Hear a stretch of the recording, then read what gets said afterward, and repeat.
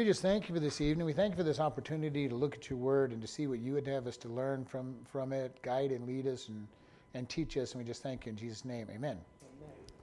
All right, we're in 2 Kings chapter 17. The first half of this chapter, we talked about the kingdom of Israel fallen to Assyria and being taken into captivity. The king moved everybody out of the northern area of Samaria and moved them into other parts of the country, and he's bringing other people into Samaria. As we look here and what's going to happen, we're going to see the foundation of the Samaritan people. Before this, they were the Israelites, and later on during Jesus' days, they're going to be the Samaritans that live here. And they're going to be a mixture of the people that were left behind, the handful of people left behind, the new people coming in, and the religion that gets developed out of that whole mixing bowl of activities. And then by the time Jesus is around, the Samaritans are a hated people because they're a half-breed. But Jews were up there intermarried with the people that were shipped in, and they didn't follow Jesus. They didn't follow biblical Judaism, and so they were a hated group of people. So we're going to see the foundation being laid for that group of people in today's study. Starting in verse 24 of chapter 17. And the king of Assyria brought men from Babylon and from Gathal and from Ava and from Hamath and from Sepharvaim and placed them in the cities of Samaria instead of the city of the children of Israel. And they possessed Samaria and dwelt in the cities thereof. And so it was at the beginning of their dwelling there that they feared not the Lord. Therefore the Lord sent lions among them and slew some of them. Therefore they spoke to the king of Assyria, saying, the nations which you have removed and placed in the cities of Samaria know not the manner of the God of the land. Therefore he has sent lions among them, and behold, they slay them, because they know not the manner of the God of the land. Then the king of Assyria commanded, saying, carry thither one of the priests from whom you brought from thence, and let them go and dwell there, and let them teach them the manner of the God of that land. And one of the priests whom they had carried away from Samaria came and dwelt in Bethel, and taught them how they should fear the Lord. So we're going to stop there for just a moment. All right, king of Assyria ships everybody off, and he sends people in from all these different lands to dwell in Samaria. And we've talked about this. Actually, it was a very good thing on his part. He takes all the people that live there, that care about the land, moves them all over to places. And where he takes people and puts them in, he takes those people and puts them in there so all your neighbors don't speak the same language. There's no loyalty to the land, so there's not going to be the uprisings that would have been there if he had left his people there. And this is the thing that we've seen over many millennia of time. When you leave the people in their land, they have a love for their land and they want to be free again, and eventually they will bind together and rebel at some point. Maybe not right away, but at some point through history they will rebel and try to take their land back. We've seen it all through the Bible where the Israelites would be plagued by some nation, they'd be left in their land, and then they would rebel and take back the property. God would deliver them, or they would rebel and they'd take back the property, their land. During the Roman occupation of Israel, they did not send the people away, and the people were always a headache to the Roman people. They would come in and they'd fight and they'd argue. The Maccabean rebellion, the rebellion in 70 AD when they finally shipped the people out of Israel because they'd been so much trouble. Hitler had his problem in France because he did not ship the Frenchmen out of France. He left them there and they were constant rebellion. Holland, all these places that he conquered, he had rebellious people trying to take their land back because it's their home. And we see this over and over. And so king of Assyria says, fine, I'm not even going to deal with it. I'm just going to ship everybody out. And they won't want to, move them someplace else, and there's not going to be as much rebellion because they're not going to care about where they're at. They might want to go home, but they're not going to care about where they're at. So he ships them away and then moves people into their land. And from this, it gives us this whole list, and it says they permit these people from these various countries that I listed off, they possessed Samaria and dwelt in the cities. So they didn't have to rebuild cities. They shipped off everybody who lived there and put new people in the cities. And quite an interesting thing, but even America did that with the Indian nations. That we moved the East Coast Indians to the West Coast Indians to the East Coast. And it did two things. Number one, it made them no longer really caring about their land, broke up their traditions. And in the case of the Indians, we traded places so that they didn't know how to live, and we were actually trying to destroy. America was trying to exterminate them. You take plain and desert dwelling Indians and put them in a swamp where they don't know anything. You take the swamp Indians and put them where there's no water. The whole purpose was to kill them. All right, and that often happened. They went into new lands, new places. They didn't know how to live. It caused people to have to worry about how to live, not try to raise up a rebellion because you're struggling to live in a place you don't know how to live in. In our day, it's much easier. We just go to the grocery store and buy what we want. So it really doesn't matter where we go, but in those days it was a big deal. What do you grow? All right? I've just been moved from the Middle East up to the middle of Turkey. You probably don't grow the same things in those two places. All right? So there's going to be how to grow, what to grow, so you're struggling to survive. And it was a way to control his population from rebelling against him. And it says in verse 25, and so it was at the beginning of their dwelling there that they feared not the Lord. They did not follow God, in other words. And they're in the land that God gave his people. And God has said, this is my land.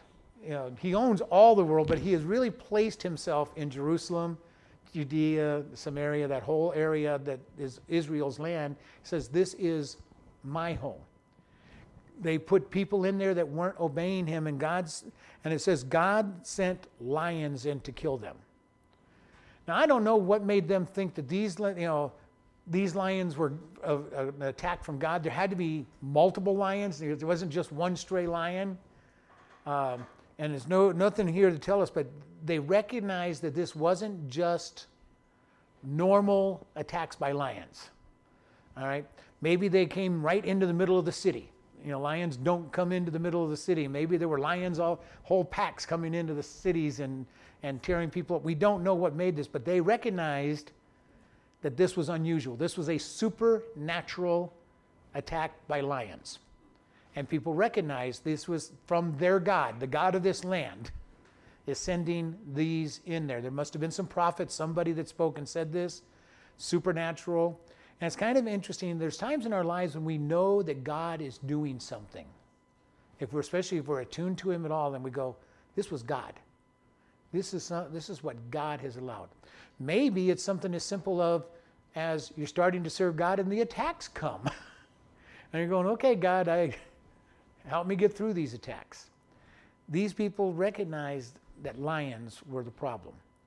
And I have to imagine this wasn't just one or two lions wandering the area. I think this was packs of lions showing up in a place where, and probably literally showing up in the towns, which was not something lions did.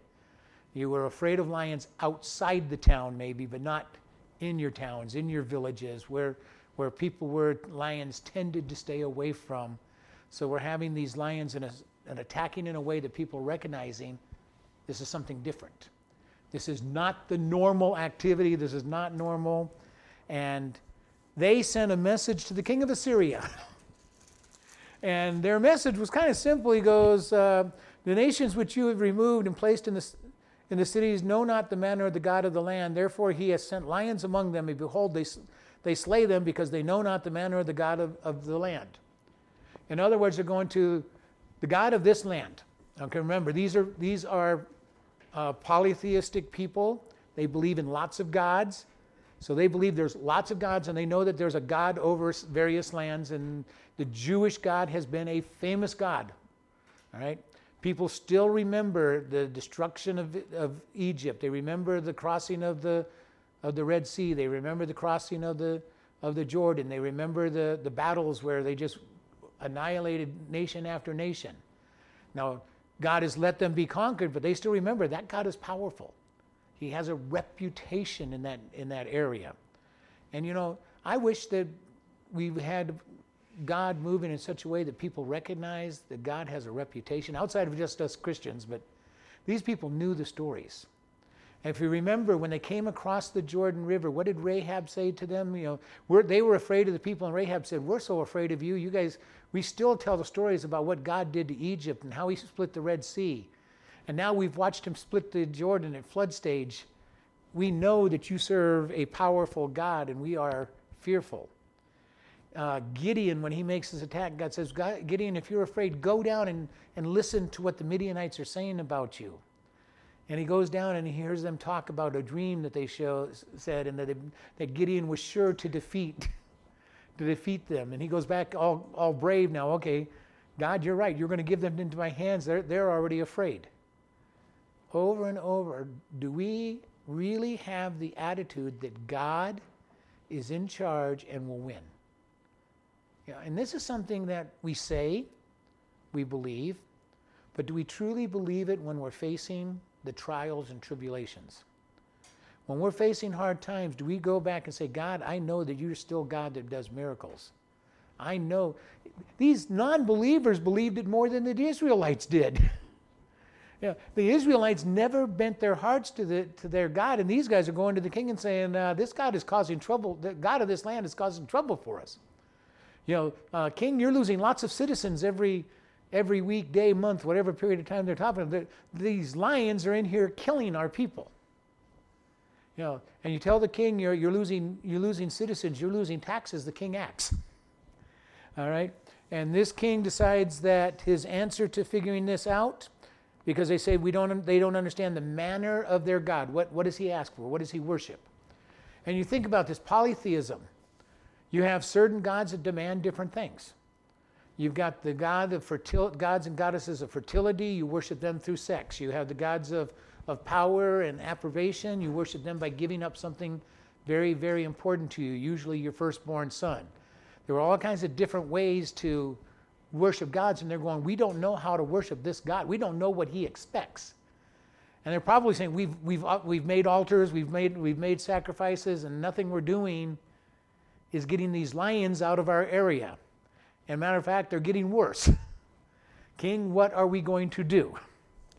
And the king's answer, in verse 27, the king of Assyria commanded, get one of the priests from that land and send him back. All right? Take one of the priests from that land and send him back so he can teach the people how to worship the God of that land. Now again, they're still thinking polytheistic. All right, we just need to appease this God. We'll keep worshiping our gods, but we need to know what gifts, what to do to make this God happy with us. He seems to be powerful, he's killing us, but we're going to keep worshiping our God, but we're going to try to include him. Again, none of this makes sense to me.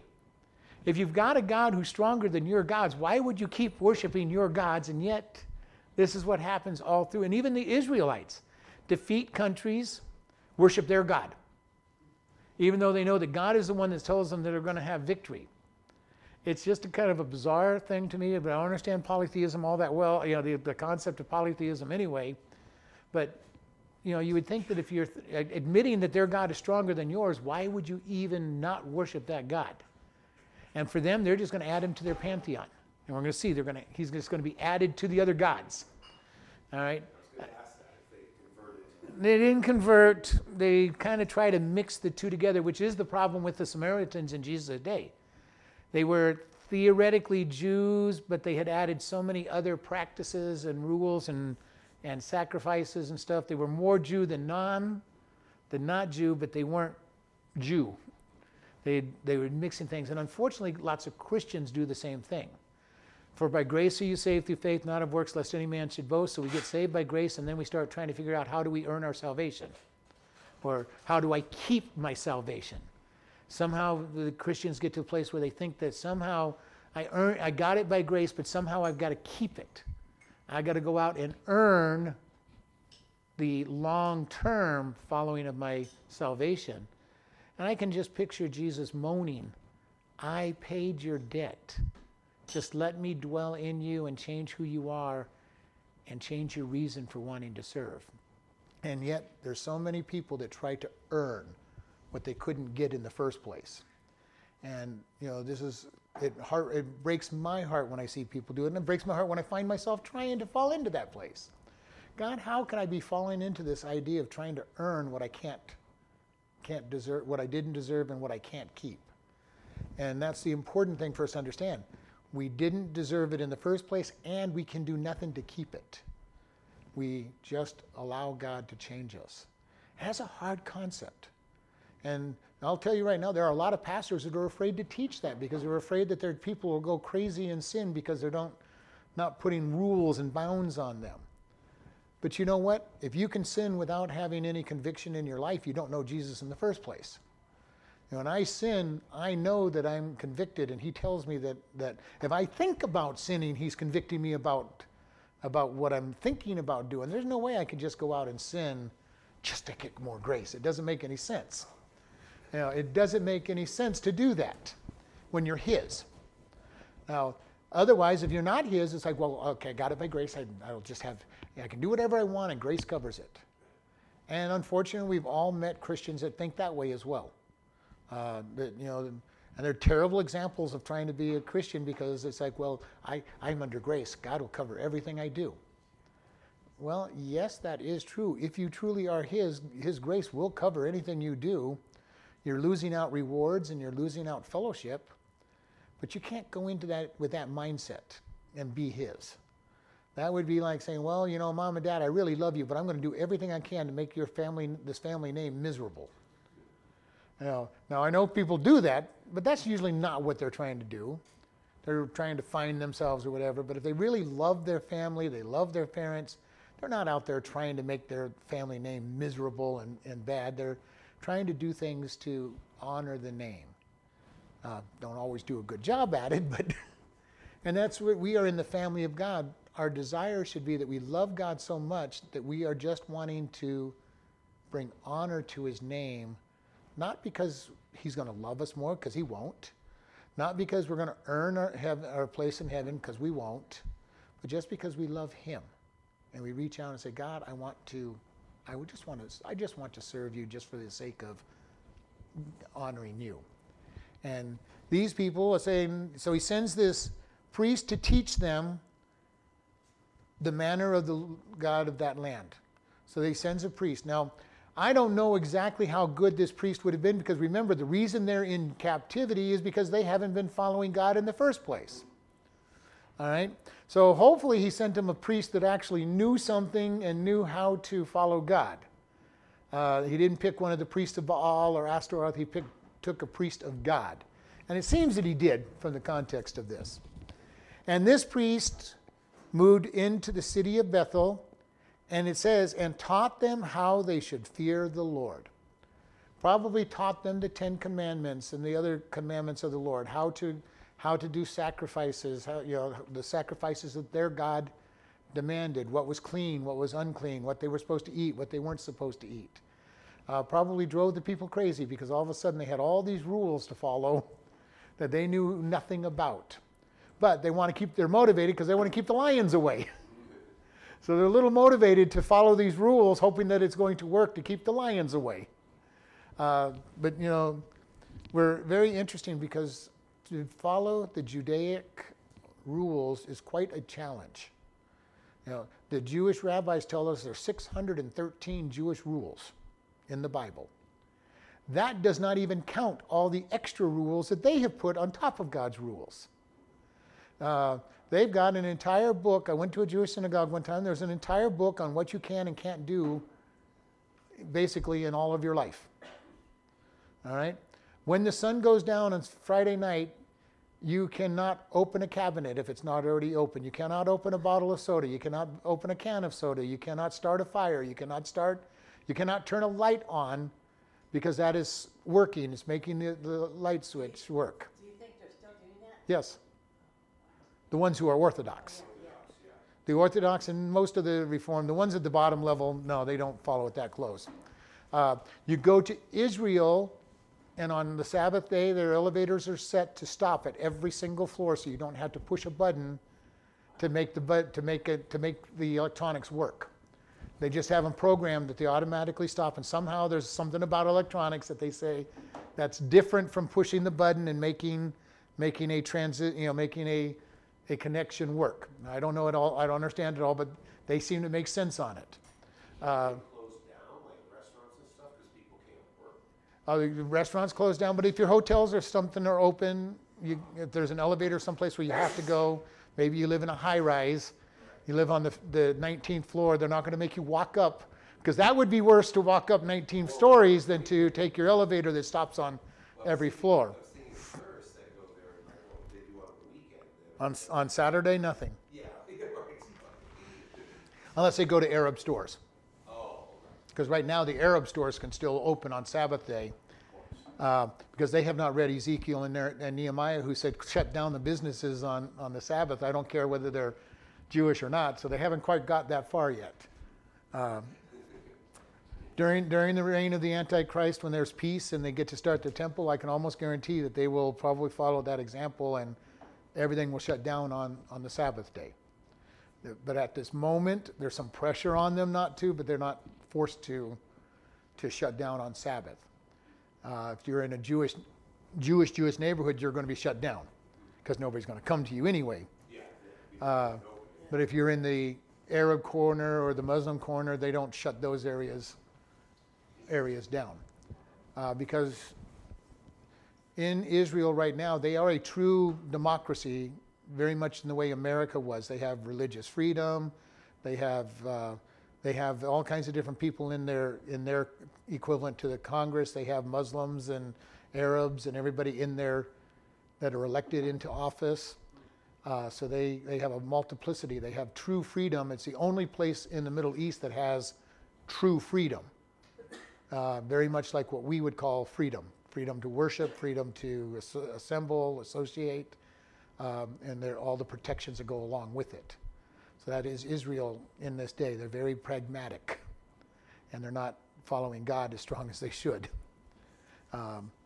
So the king sends this man. He starts teaching them how they are to worship the God of the land. And it doesn't tell us much more than he teaches them how the manner of the God of the land. So he's going to teach them the 10 Commandments and all their rules and all the stuff. So this is how you're supposed to live. This is how you sacrifice. These are what you sacrifice, because they would have to be taught what to sacrifice, what they can and can't sacrifice.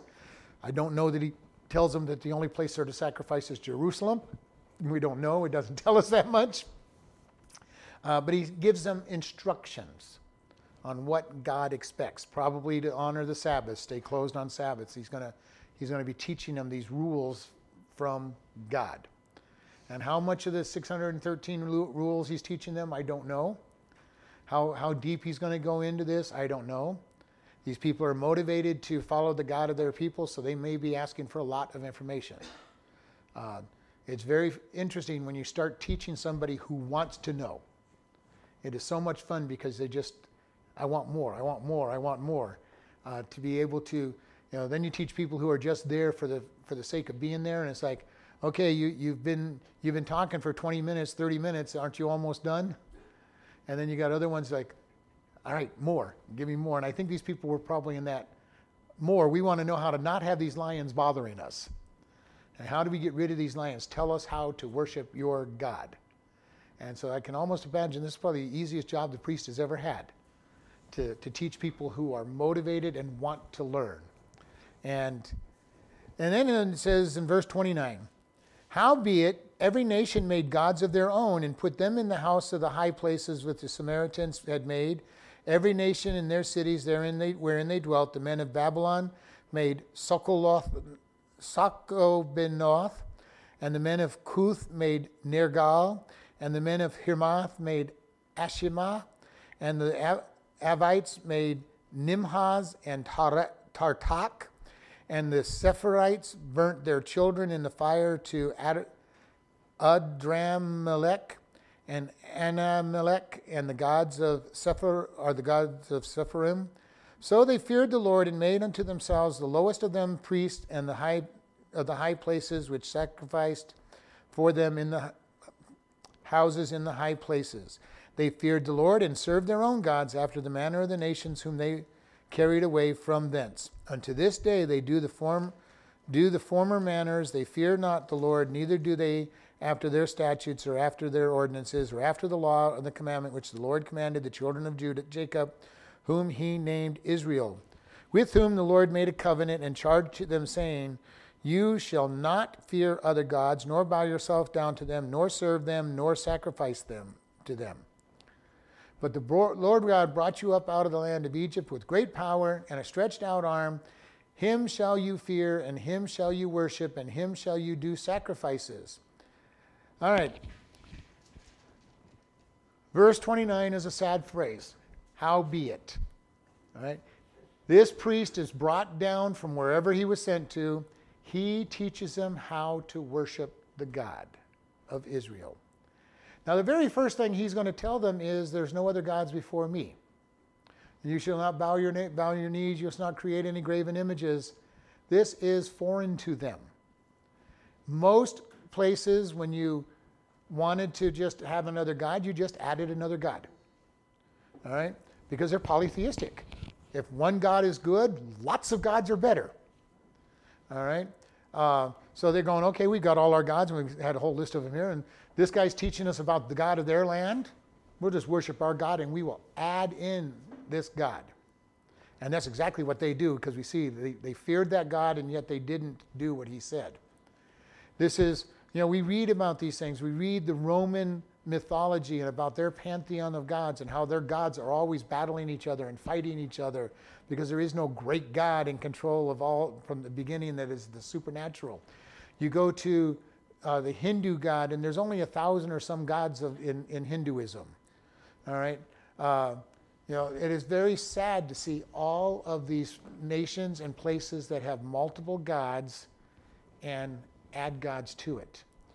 When Constantine made Christianity the official religion of Rome in 400 AD, all that happened were all these guys that were worshiping Saturn and Jupiter and Athena the day before, well, if they weren't going to worship the approved God of the empire, they were going to lose their pay from the government.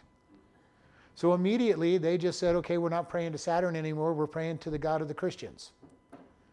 They did nothing different inside the temple. They still offered the sacrifices. They still, if it was Athena, they still had sexual activity going on in the temple, but they now worship the God of the Christians, supposedly. Out of that process came the Roman Catholic Church, with all of the worship of the idols and what they did is they took the pantheon and they just replaced the pantheon of gods that they were worshiping and put in the apostles and Mary and all these people in their place and added the gospel on top of it. And this is the problem they still have. There's enough gospel early on in Catholicism for somebody to get saved, but then they start getting in all the other religions that are part of it. And I'm not belittling them, but their history is just like the Samaritans. Mixed up bag of religious traditions. They have the religion of Christianity with all the underpinnings of these other religions, and it came from just that fact. One day you're serving one God, the next you're serving another God, and they had no problem with it. I was praying to Saturn, now I'm praying to Jehovah. No big deal. Doesn't matter who I pray to. I'm just going to keep praying to the statue over here in the corner. I'm just changing the name of the statue. And that's all they did. And that influenced then into what became the Roman Catholic Church. And there is Christianity in the Roman Catholic Church, but it has been watered down over the centuries because of all the mixed bag of religious activities that came into it.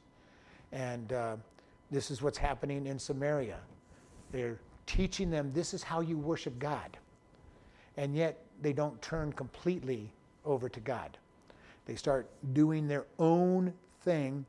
And it tells us that they each brought the gods of their nation in this God. This God is more powerful than their gods. He's killing them with lions, but yet they're going to worship that God and their God. Again, the logic of this doesn't make sense to me. But one of the things that I have learned is how really illogical human beings are. You know, you'll tell somebody will admit that what they're doing doesn't work and isn't getting them what they want out of life, and yet they keep doing what doesn't work. And they might try to add something else into it to see if that might work with what they're doing. You know, and in today's world where they're teaching you there's no absolute truth, you'll have people say two diametrically opposed opinions on a topic, and they'll tell you they're both true. I believe in life, but we might as well kill these babies that aren't wanted. And people will say just that kind of a statement. You know, kill the babies by abortion because they're not wanted, and it's better that they don't come in, but I really believe that life is important. As long as it's a life that I care about or want to care about. You know, but those two concepts don't go together, and yet they're spoken in the same sentence. They will talk about global warming as we're freezing. You know, as it's getting colder and colder, they'll talk about global warming. So what did they change it to? Climate change. Because they're starting to get some sense that maybe we were wrong. But we get all the time, people will say diametrically opposed viewpoints and say they're both true. This is what they're doing here. Our gods weren't strong enough to keep the lions out of our midst and keeping us from dying by lions, so we're going to worship the God of this land, but we're going to keep worshiping our God that was weak and couldn't do anything, but we'll worship this other God as well. And this is what they were doing, and they bring in all these different gods that we were talking about here. They brought in Sakobanas, which is a goddess that was married to Merodach. It was worshipped through temple prostitution. So this is a fertility goddess that they're worshiping. You have Nergal, which was a hero god. He was a Babylonian god of war.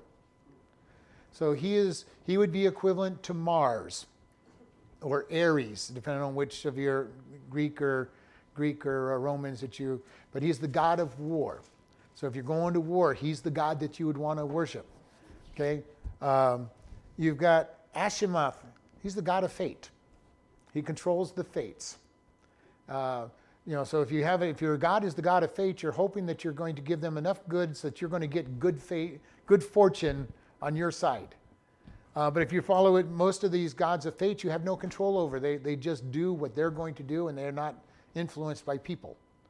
So why you'd worship a god of fate, I have no idea, but that's what they do on here. Tivahaz was a dog-headed man that they worshipped. Tartak was the prince of darkness. He's close to Satan in that area. Sepharim was a city that was close to the Euphrates, and they worshipped Amadorite, the sun god, and Amadon, the sun goddess. So these people were bringing in all kinds of gods and goddesses to worship, depending on who a big god of their nation was.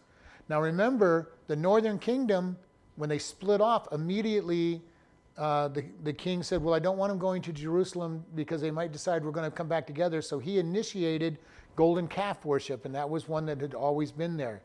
And golden calf worship is associated with sun god worship. All right? So they've been worshiping a sun god all their existence. And then add to that Baal, the god of power, and then Astaroth, which is a fertility goddess. They've been worshiping the wrong gods all this time, and these people are following the same path. They're going, okay, you wanted me to come and teach you how to please this God. Here is how you please him. And immediately they start trying to do what he wanted plus worship their gods. Now, we need to be careful because we tend to do the same thing in our world.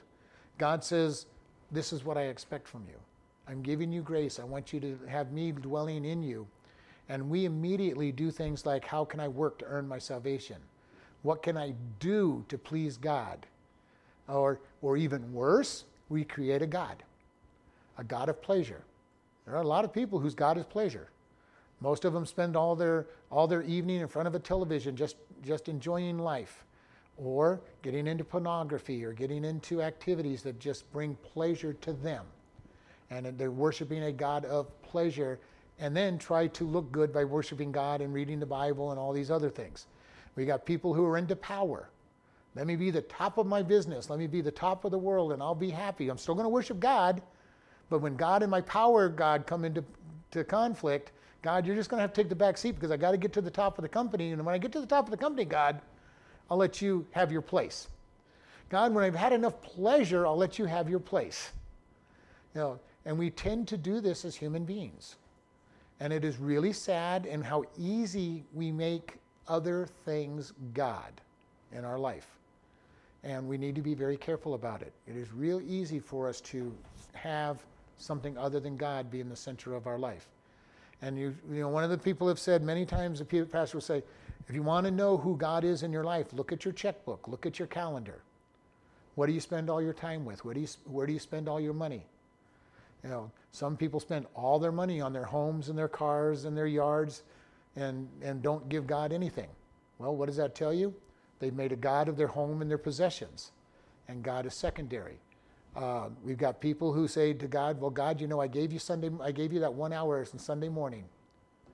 The rest of my week is going to be, I got to watch all my football games this week. I got to watch all the basketball.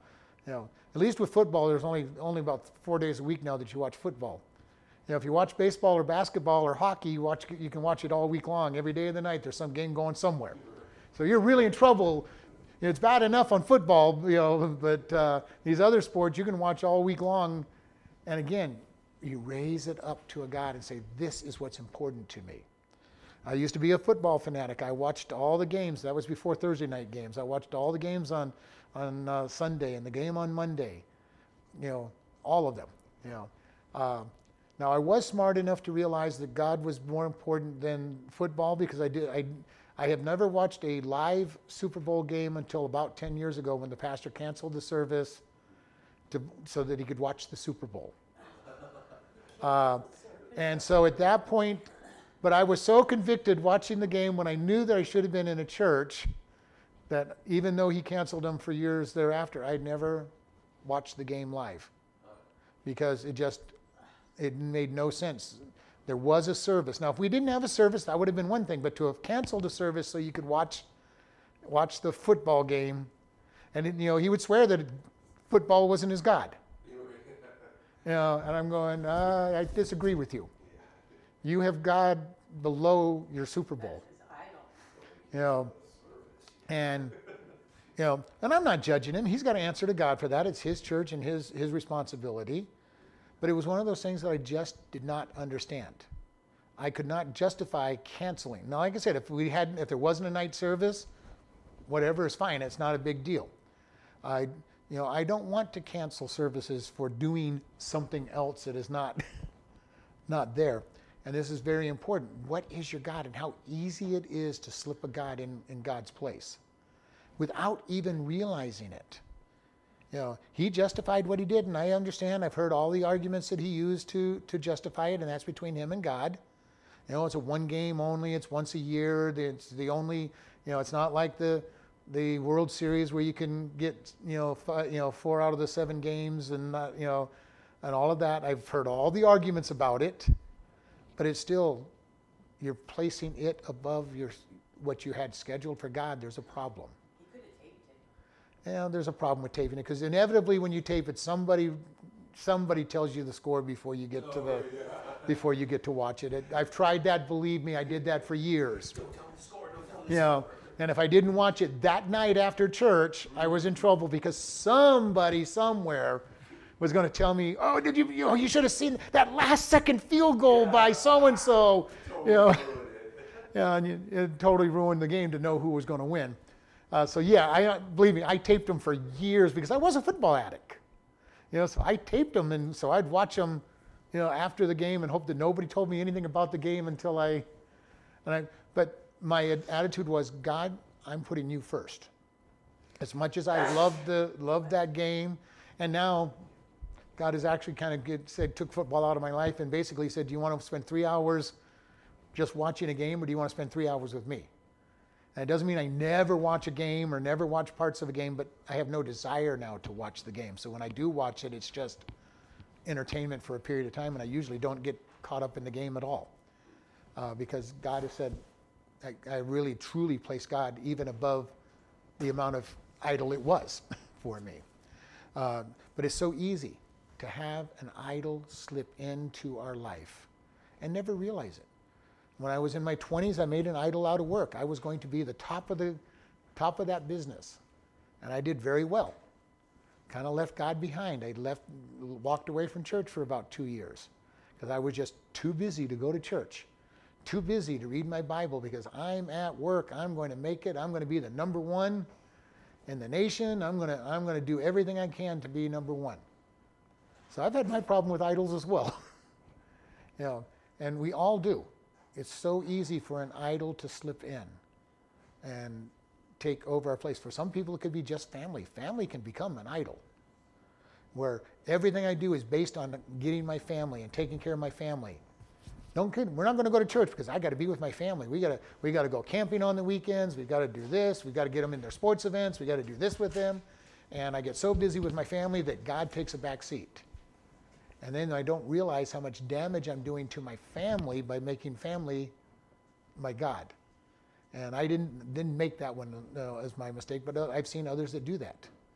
So the question that we have to always put in, is it wrong? Is taking care of your family wrong? Absolutely not. We need to spend time with our family.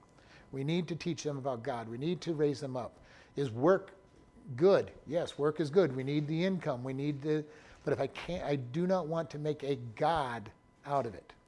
Watching sports, there's nothing wrong with watching sports as long as God still is number one and we're giving God as much time or more than we give into our sports. So all these things there's not necessarily anything wrong with them individually, but when they become more important to us than God, we've made them into an idol. They're not just part of our life. And that's what's going on here. These people are worshiping all their other gods. And in verse 32 it says something that's very strange and hard for me to understand. So they feared the Lord and made to themselves the lowest of them priests in the high places, which sacrificed them in the houses of the high places. There they feared the Lord and served their own gods after the manner of the nations whom they carried away from thence. So here we have them bringing in, they're not making priests out of the Levites. They're going to whoever is willing to be a priest.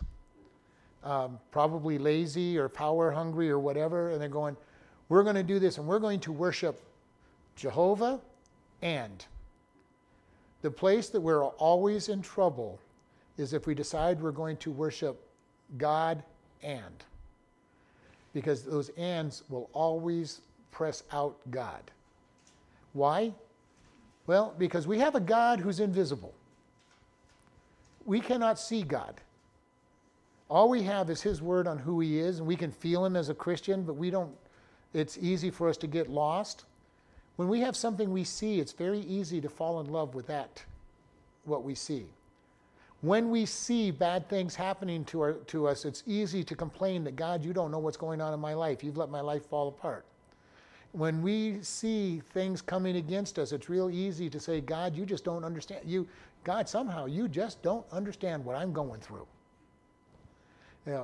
And because we walk by sight more than by faith. And we all do. I do as well. I'm going through things right now and I'm going, God, I really need your help to help me get through this. Because there's things that they're smacking me upside the head and knocking me around. I'm going, God, I still trust in you, but this is tough. This is tough. How are you going to get me out of all of this that's going on? That's the right attitude. But it is easy for us to say, okay, God, I'm seeing all these problems.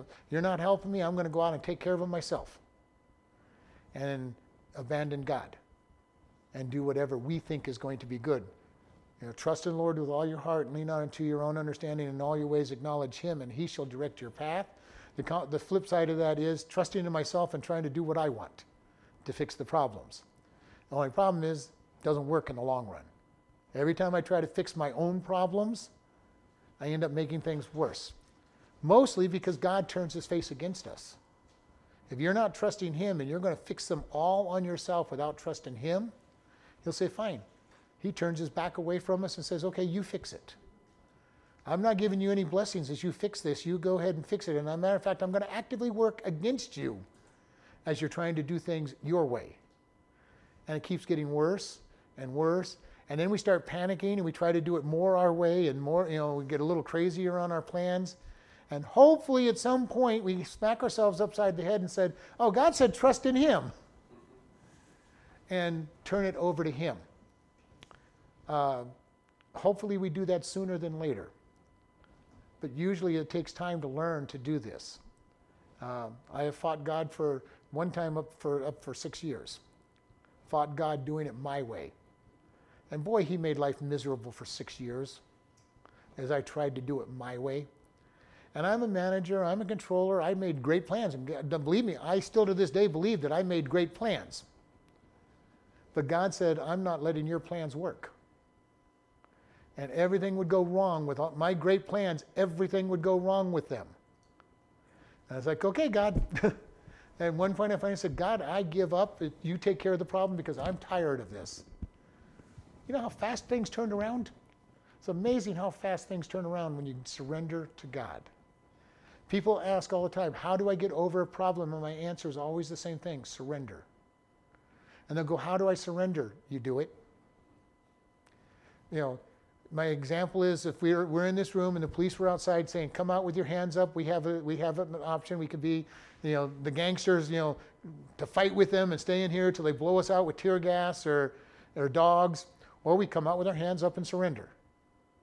The thing about it is once you finally surrender to God, at least in my case, I've been around kicking myself going, man, it was so simple. Why didn't I surrender a long time ago? And I was just like everybody, how do you surrender? How do I just give this up? You know, how do I do it? But when I finally did it, it's like, this was so simple. Why did I fight as long as I did rather than surrender? And it's been the case whether I take a day to surrender, a minute to surrender, weeks to surrender, years to surrender. When I finally surrendered, it's like, oh God, you did have this. You had an answer for this the whole time. And you surrender and the victory comes. Our victory in Christ comes through surrender to him. Gideon finally surrendered to God. He was fearful. He was afraid to attack the 170,000 Midianites with 300 men. We would be too. But he heard what God said and goes, okay, they're ours. We're going to win. You know, Joshua getting ready to go against Jericho. Goes out in the wilderness and meets God, meets Jesus, says, I'm on your side.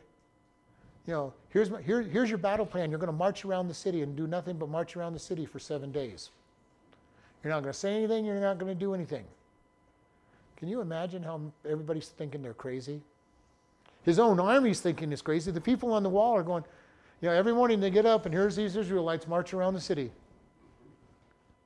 What is wrong with these guys? I thought they were going to war.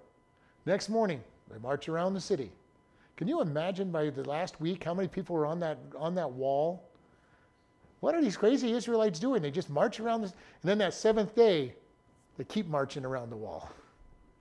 1 time, 2 times, 3 times, 4 times, 5 times, 6 times, 7 times. I can almost imagine how many curious people were on that wall when God brought that wall down. You know, what are these crazy people doing? All they're doing is marching around the wall. How many of the people were on that wall that crashed down and died just by when God took down the wall? So they didn't have to kill a whole lot of people. All they had to do was march in and conquer what was left. God's ways are strange, and yet he will bring the victory when we obey. He'll bring the victory when we surrender. Here these people aren't surrendering. They're fearing God supposedly, but they're adding their God to the mix, or adding him to their God's mix. And then he says in verse 34, and unto this day they do after the former manner. They fear not the Lord, neither do they after their statutes, or after the ordinances, or after the laws and the commandment of the Lord, commanded the children of Israel, which he named Jacob, which he named Israel, with whom the Lord had made a covenant and charged them, saying, you shall fear no other gods, nor bow yourself down to them, nor serve them, nor sacrifice to them. God's rules are real simple. You do not bow down to another god. All right? These guys kept some of the rules, but not all the rules, didn't follow all the statutes, and they bowed down to multiple gods. It appears, though, from the statement that God took the lions away, because some remnant actually worshipped him. The power of the remnant of God is very powerful. There's always a remnant of followers. God always has a remnant. When Elijah was complaining, God, I'm the only one following you, and he goes, I've got 5,000 that haven't bent their knees. You just do what I told you to do. All through the dark ages, there was a remnant of Christians that held on to Christianity in spite of all the stuff that was going on in the established church. All through time, God has had a remnant of followers to believe. During the tribulation period, you'll have a remnant of followers, 144,000 Jewish converts that will evangelize during the tribulation period. A remnant of believers. Always, always know that there are other followers. When you are tempted to believe that everybody else has fallen away except for me, do not believe that lie of Satan. God has a remnant. And he will guide you to the remnant if you need that strength and encouragement. He'll guide you to the remnant to get it.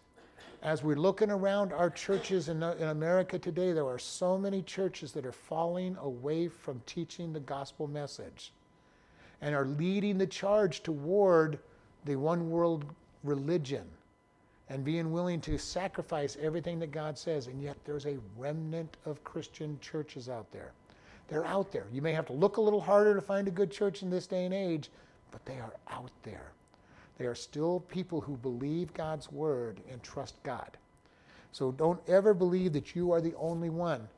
And they did not bow their knees to God only. And then he gives a little bit of the history. But the Lord who brought them out of the land of Egypt with great power stretched out his arm. Him shall you fear, and him shall you worship, and to him shall you do sacrifices. The God who's all powerful. The God that they were fearful. When he was repeating these statements to them, they knew that this was that God. The God that had destroyed Egypt. We think about this. That was a big deal. That God had destroyed Egypt. It's going to be the same thing as when America finally falls and people look and say, America was founded on Christian principles and now God took out that power. Egypt was never a good nation. They were taken out and God destroyed them. And people remembered that for hundreds and hundreds of years. Their God is the one that defeated all the gods of Egypt. That alone should have made people worship God. And yet they did not worship the God that could destroy the entire nation of Israel, of Egypt and all of their gods. They still did not follow them and bend their knee to him completely and him alone. Sad and easily understood. Verse 37, and the statutes and the ordinance and the law and the commandment which he wrote to you, you shall observe to do them forever, and you shall not fear other gods. And the covenant that I have made with you, you shall not forget, neither shall you fear other gods. But the Lord your God you shall fear, and he shall deliver you out of the hand of your enemies. Howbeit they did not hearken, but they did after their former manner. So these nations feared the Lord and served their graven images, both their children and their children's children, as did their fathers, so do they unto this day. He keeps going in and he says there's one thing, fear God. Bow down to God. Do not fear anything else. It is so critical in our day and age how many Christians fear other things. In Peter we're told, cast all your cares or your fears on him, for he cares for you. I have read every scripture on fear in the Bible, and I am fully, absolutely convinced that fear of things is a sin. Because who should we fear? In the Bible, there's only one thing we're ever to fear, and that's to fear God.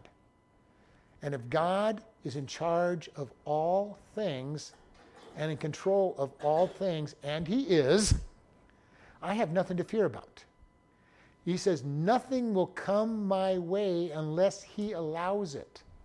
There hath no temptation overtaken you, but such is common to man, but God is faithful, who will not suffer you to be tempted above that which you are able, but will with the temptation provide a way of escape.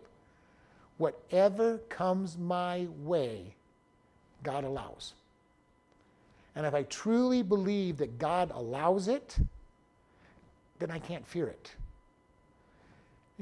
We are in the safest place that we could ever be as Christians. We are in God's hands. And those who aren't in God's hands are still in the safe place because nothing's going to happen to them that God doesn't allow.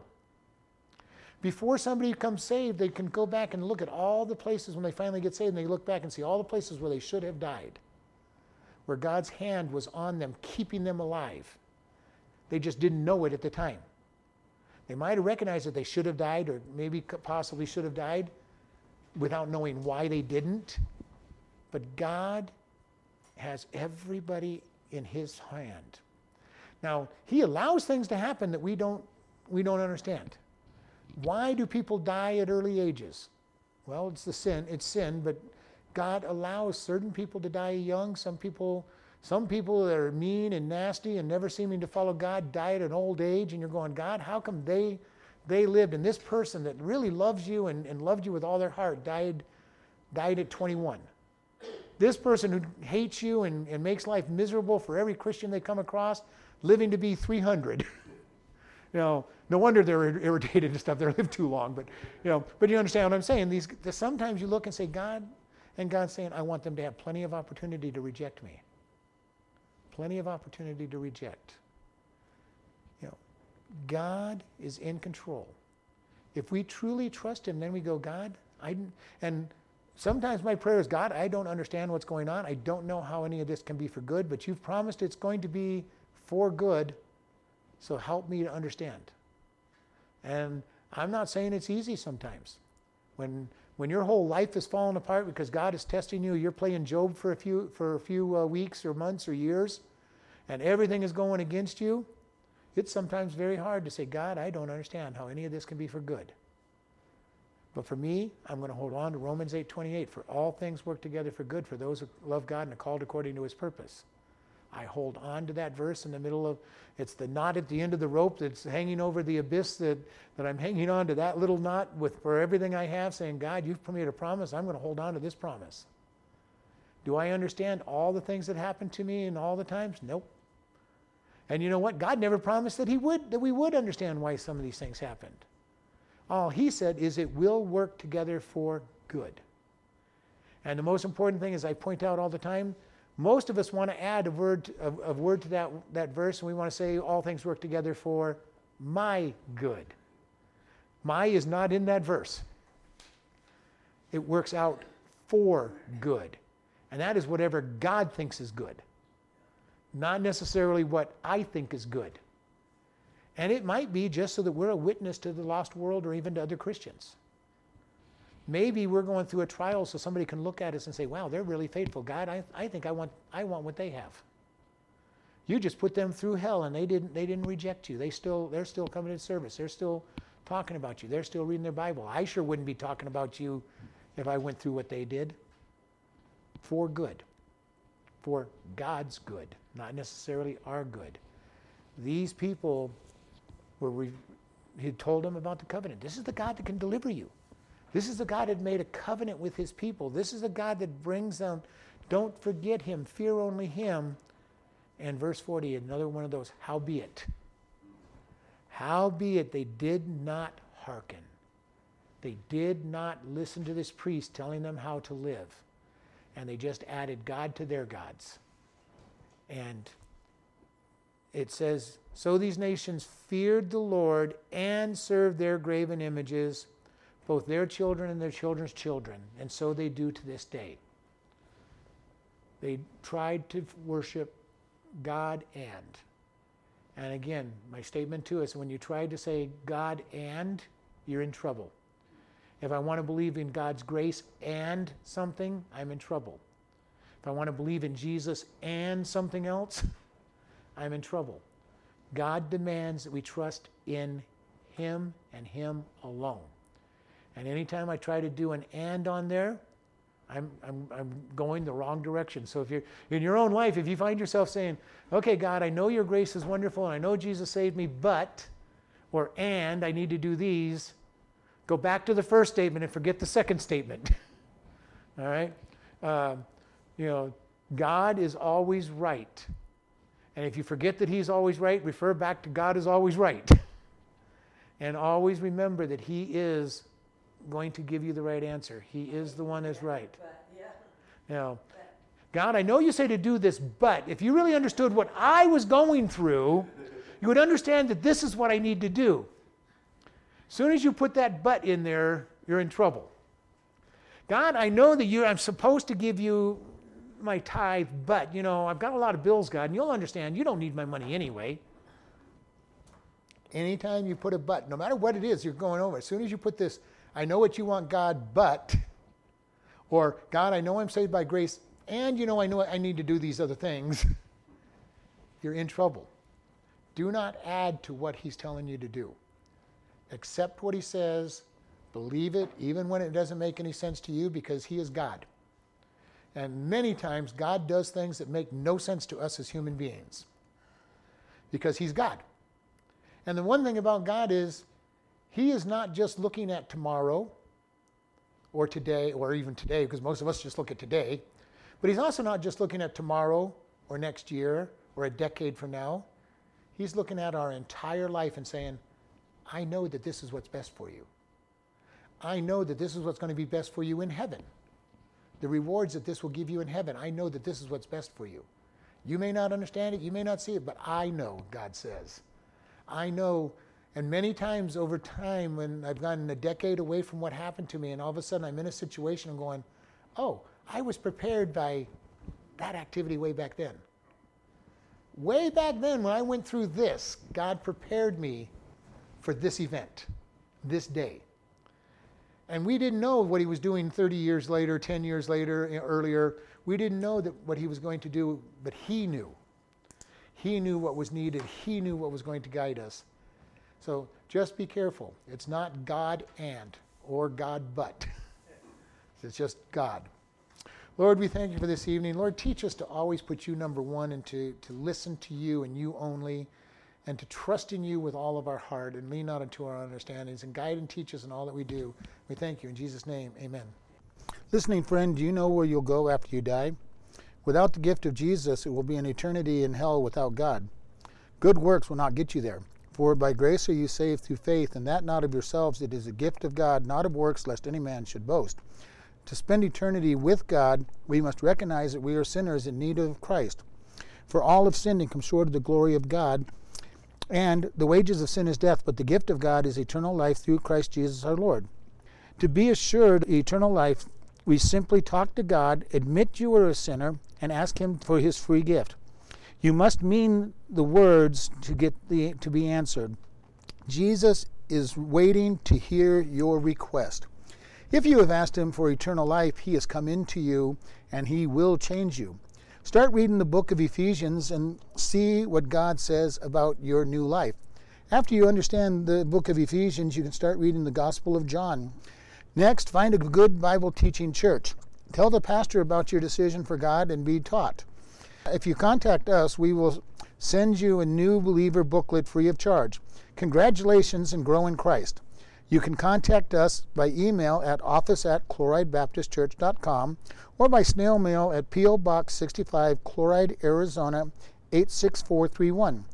We are happy to help with your new life in Christ or even answering Bible questions. Again, congratulations on your decision for Christ.